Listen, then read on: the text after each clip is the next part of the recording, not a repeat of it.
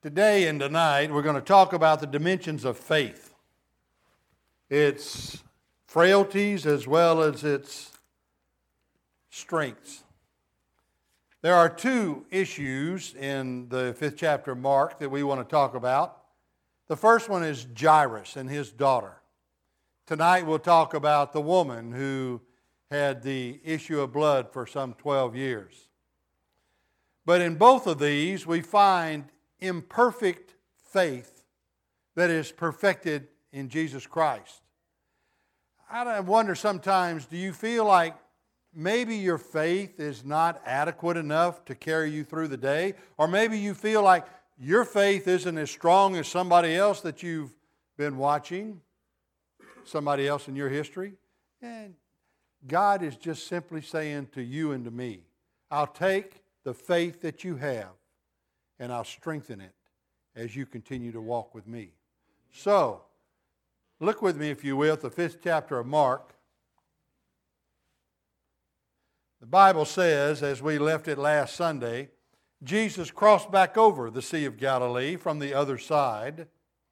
When Jesus had crossed over by boat to the other side of the lake, a large crowd gathered around him while he was by the lake. Then one of the synagogue rulers, named Jairus, came there. Seeing Jesus, he fell at his feet and pleaded earnestly with him. "My little daughter is dying. Please come and put your hands on her so that she will be healed and live." So Jesus went with him. And then move down to verse 35. While Jesus was still speaking, some men came from the house of Jairus, the synagogue ruler. "Your daughter is dead," they said. "Why bother the teacher anymore?" Ignoring what they said, Jesus told the synagogue ruler, "Don't be afraid, just believe." He did not let anyone follow him except Peter, James, and John, the brother of James. When they came to the home of the synagogue ruler, Jesus saw a commotion with people crying and wailing loudly. He went in and said to them, "Why all this commotion and wailing? The child is not dead but asleep." But they laughed at him. After he put them all out, he took the child's father and mother and the disciples who were with him and went in where the child was. He took her by the hand and said to her, "Talitha cumi," which means, "Little girl, I say to you, get up." Immediately the girl stood up and walked around. She was 12 years old. At this they were completely astonished. He gave strict orders not to let anyone know about this, and he told them to give her something to eat. Wow. We look at Jairus and his daughter in that situation and we think, well, my faith pales in comparison to that. I couldn't begin to understand how somebody could express or experience faith healing like that. I wish I had that kind of faith, you might be asking. Well, there's three things that I want to mention to you today. First of all is our desperation. You see in verses 22 and 23, the Bible says one of the synagogue rulers named Jairus came there. He fell at his feet and pleaded earnestly with him. Now Jairus, the Bible says, was the leader of the synagogue. He was of the ruling group that absolutely controlled all things that were related to that synagogue experience, whatever it was. So here's Jairus as this ruler of the synagogue. He knows about Jesus. He's heard all about Jesus. He's seen and experienced some of the things that Jesus has taught and has done. Jairus, though, was a ruler of the synagogue. Jesus came and confronted the rulers of the synagogues, the Pharisees, the scribes, the Sadducees, those who considered themselves religious people. And Jairus was a man who was well seen in that community, well established in that community as a ruler, as a leader of the religious community, therefore of the community itself.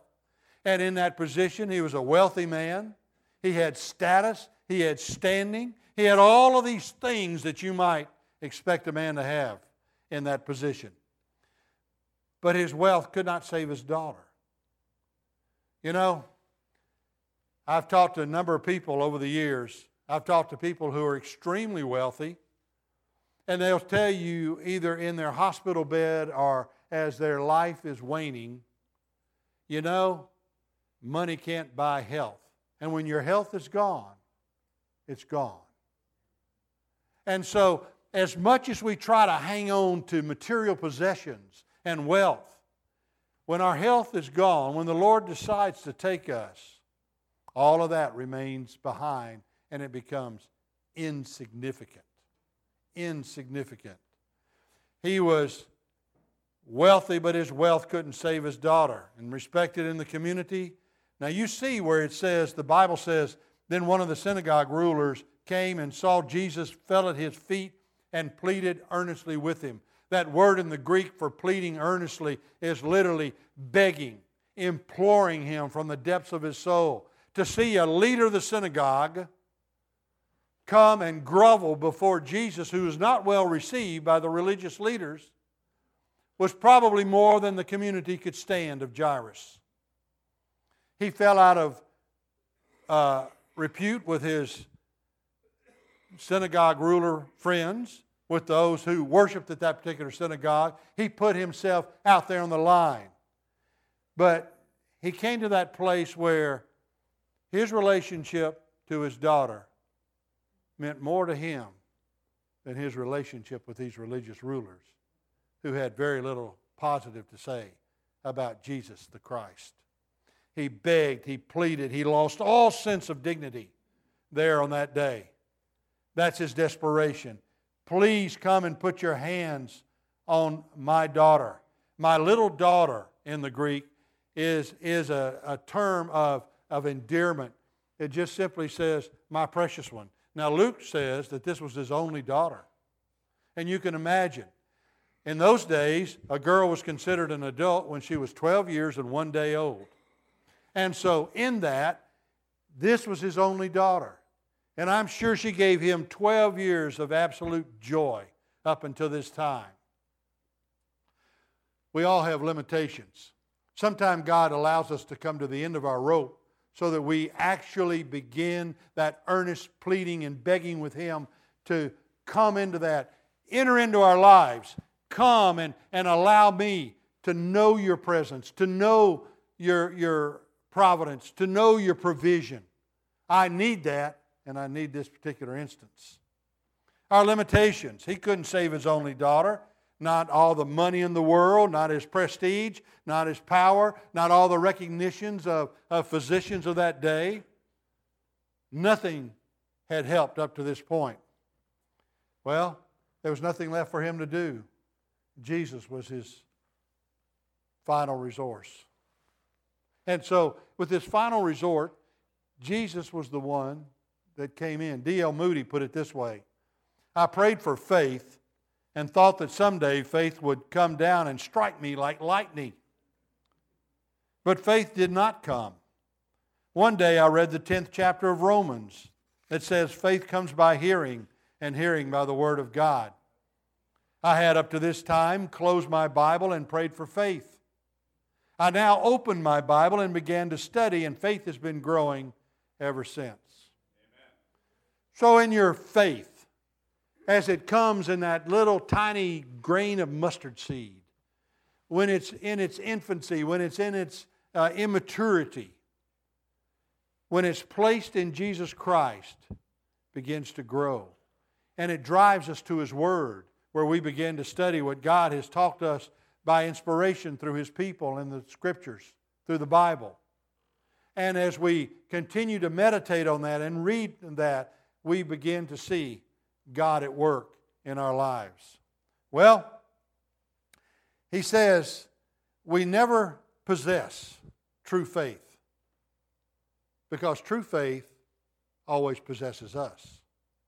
You see, so many people work to try to experience faith when in reality faith embraces us. Jesus said to Jairus, don't be afraid, only believe. Now, tonight we'll talk about the woman that Jesus touched, that touched the woman. The woman touched him, and it was her faith. And on the heels of that, seeing that experience with that woman being healed, Jesus turned to Jairus and said, don't be afraid, Jairus. Only believe.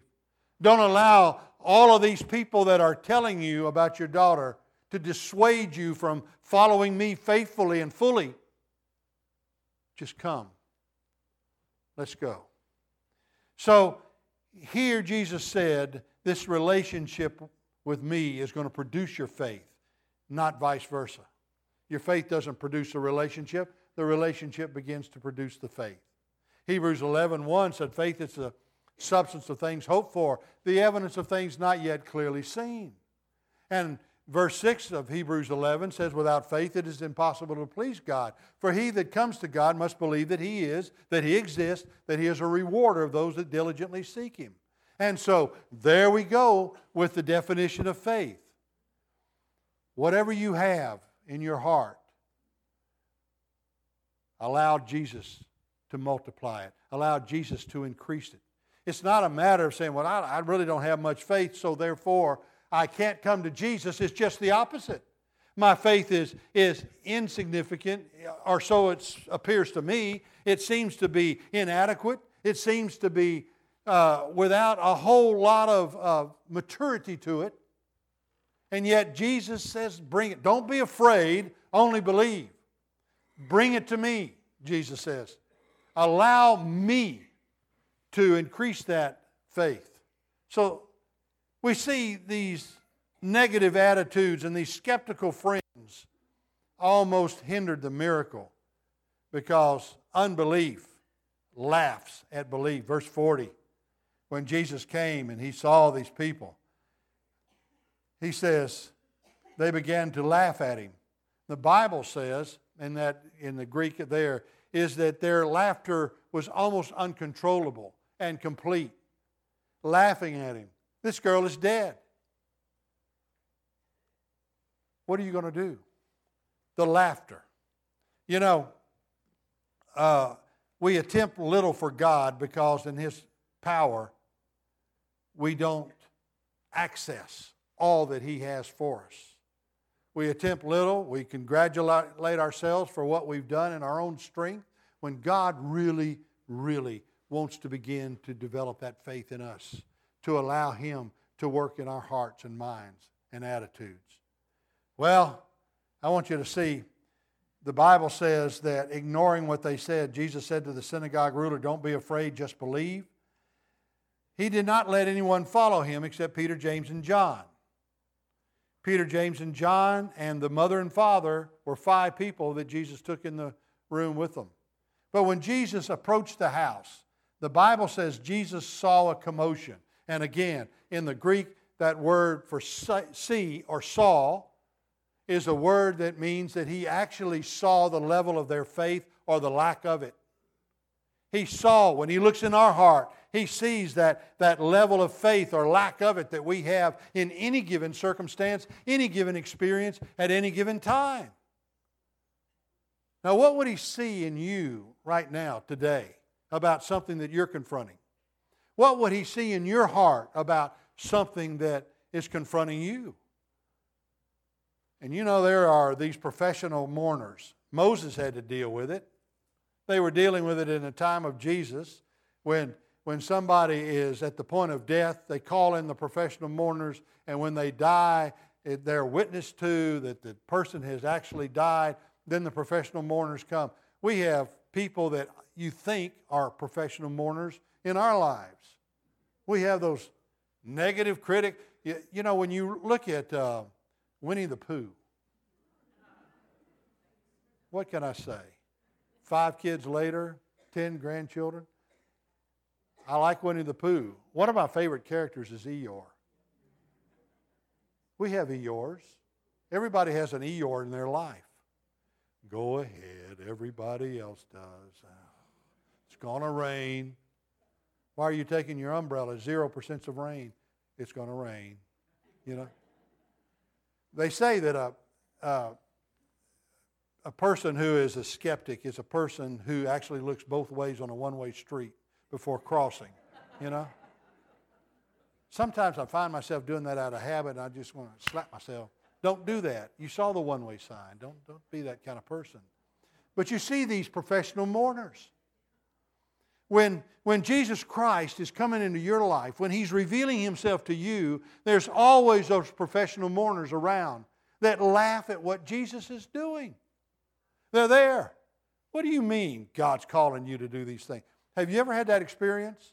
You want to go to a Bible study, people around you, family, friends, neighbors. Why would you want to do that? Why do you go to that worship service on Sunday evening, Wednesday night? There are better things to do. Oh, we got these great activities on Sunday morning. Why would you not want to go with us? What would Jesus do better than what we can do? And they laugh at Jesus because they're laughing at you, but they're ultimately laughing at your relationship with Jesus, so they're ultimately laughing at Jesus Himself. Whoa, professional mourners. Jesus comes into our areas and He looks at those around us. He sees the Eeyores. He sees the Tiggers. He knows the nature of either one. He sees the heart condition on us all.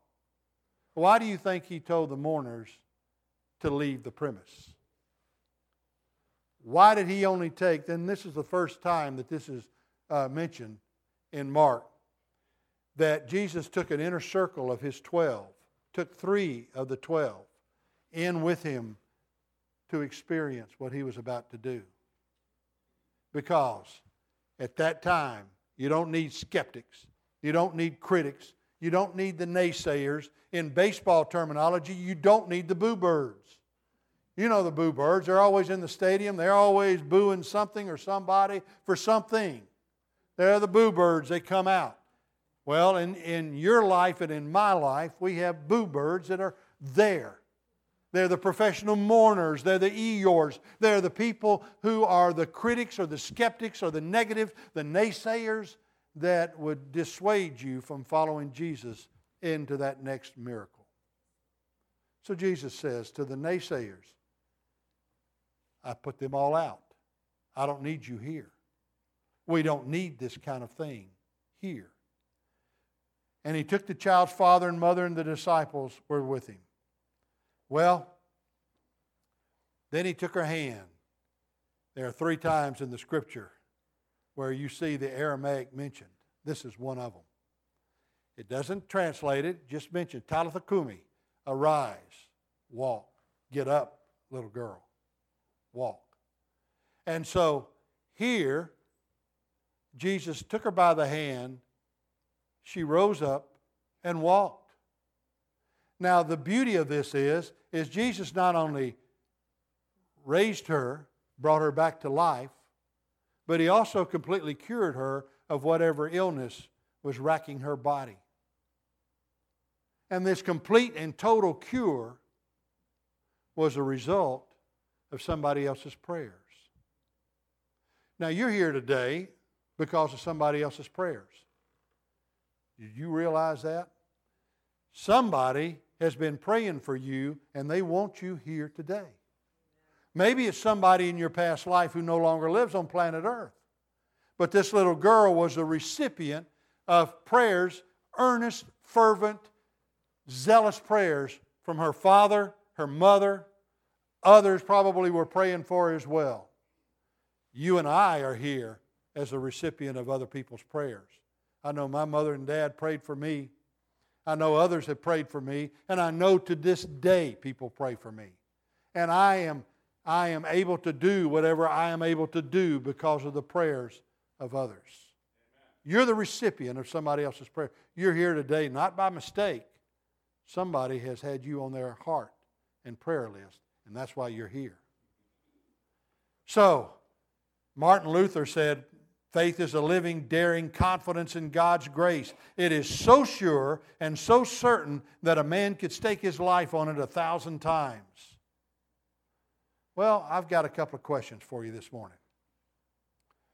If Jesus were here and He were going to accomplish something great and magnificent that only He could take credit for, and you're standing around in the crowd, would He ask to take you in with Him? Or would He ask you to excuse yourself and stand outside? Well, that's a great question. I've been asking myself that all week. So I just thought I'd just enjoy bringing you into that process.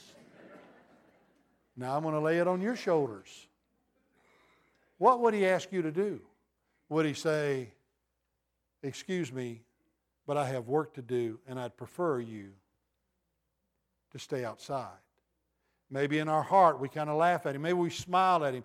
Maybe we look at somebody that says, you know, I really want to be a missionary. I really want to serve God somewhere. I want to talk to this person about Jesus Christ. I want to invite that particular person to come to a Bible study or to worship services with me. And when we hear these things, there's that little laughter in our hearts that says, maybe not. Maybe not that person. Maybe not that time. Maybe not that situation or circumstances.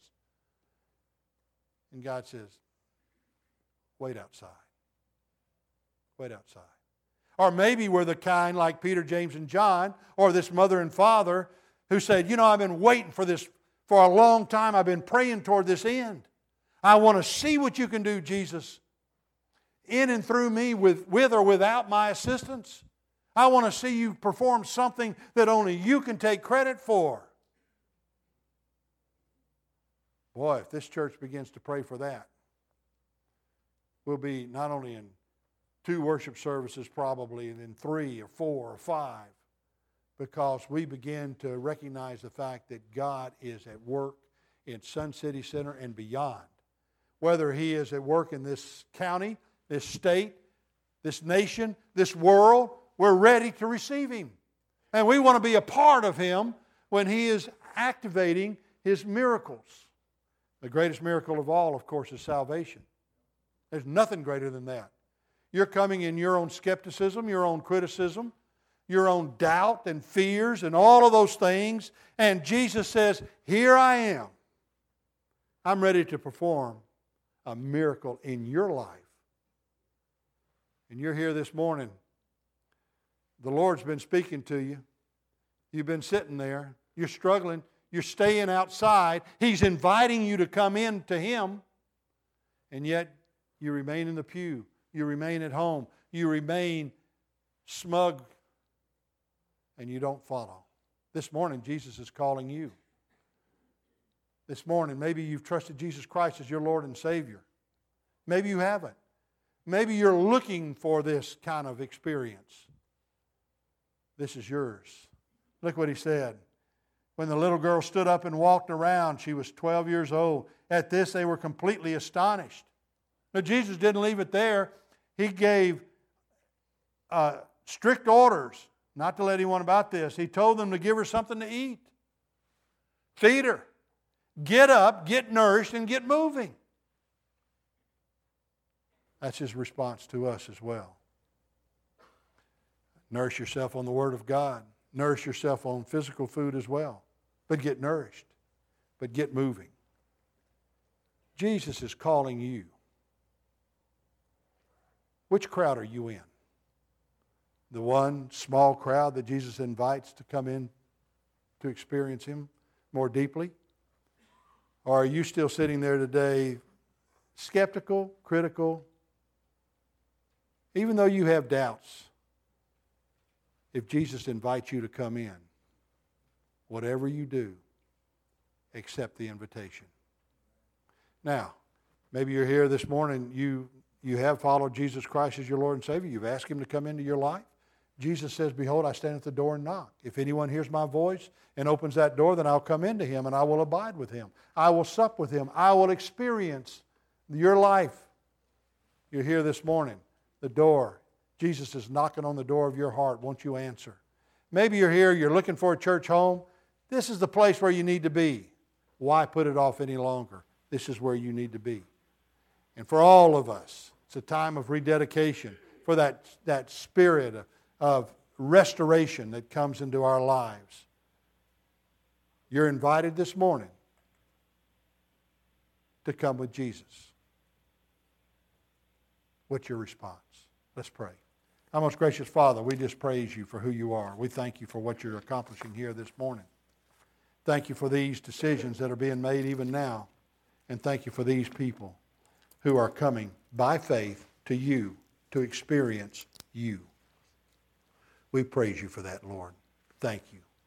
For it's in Jesus' precious name we pray. Amen.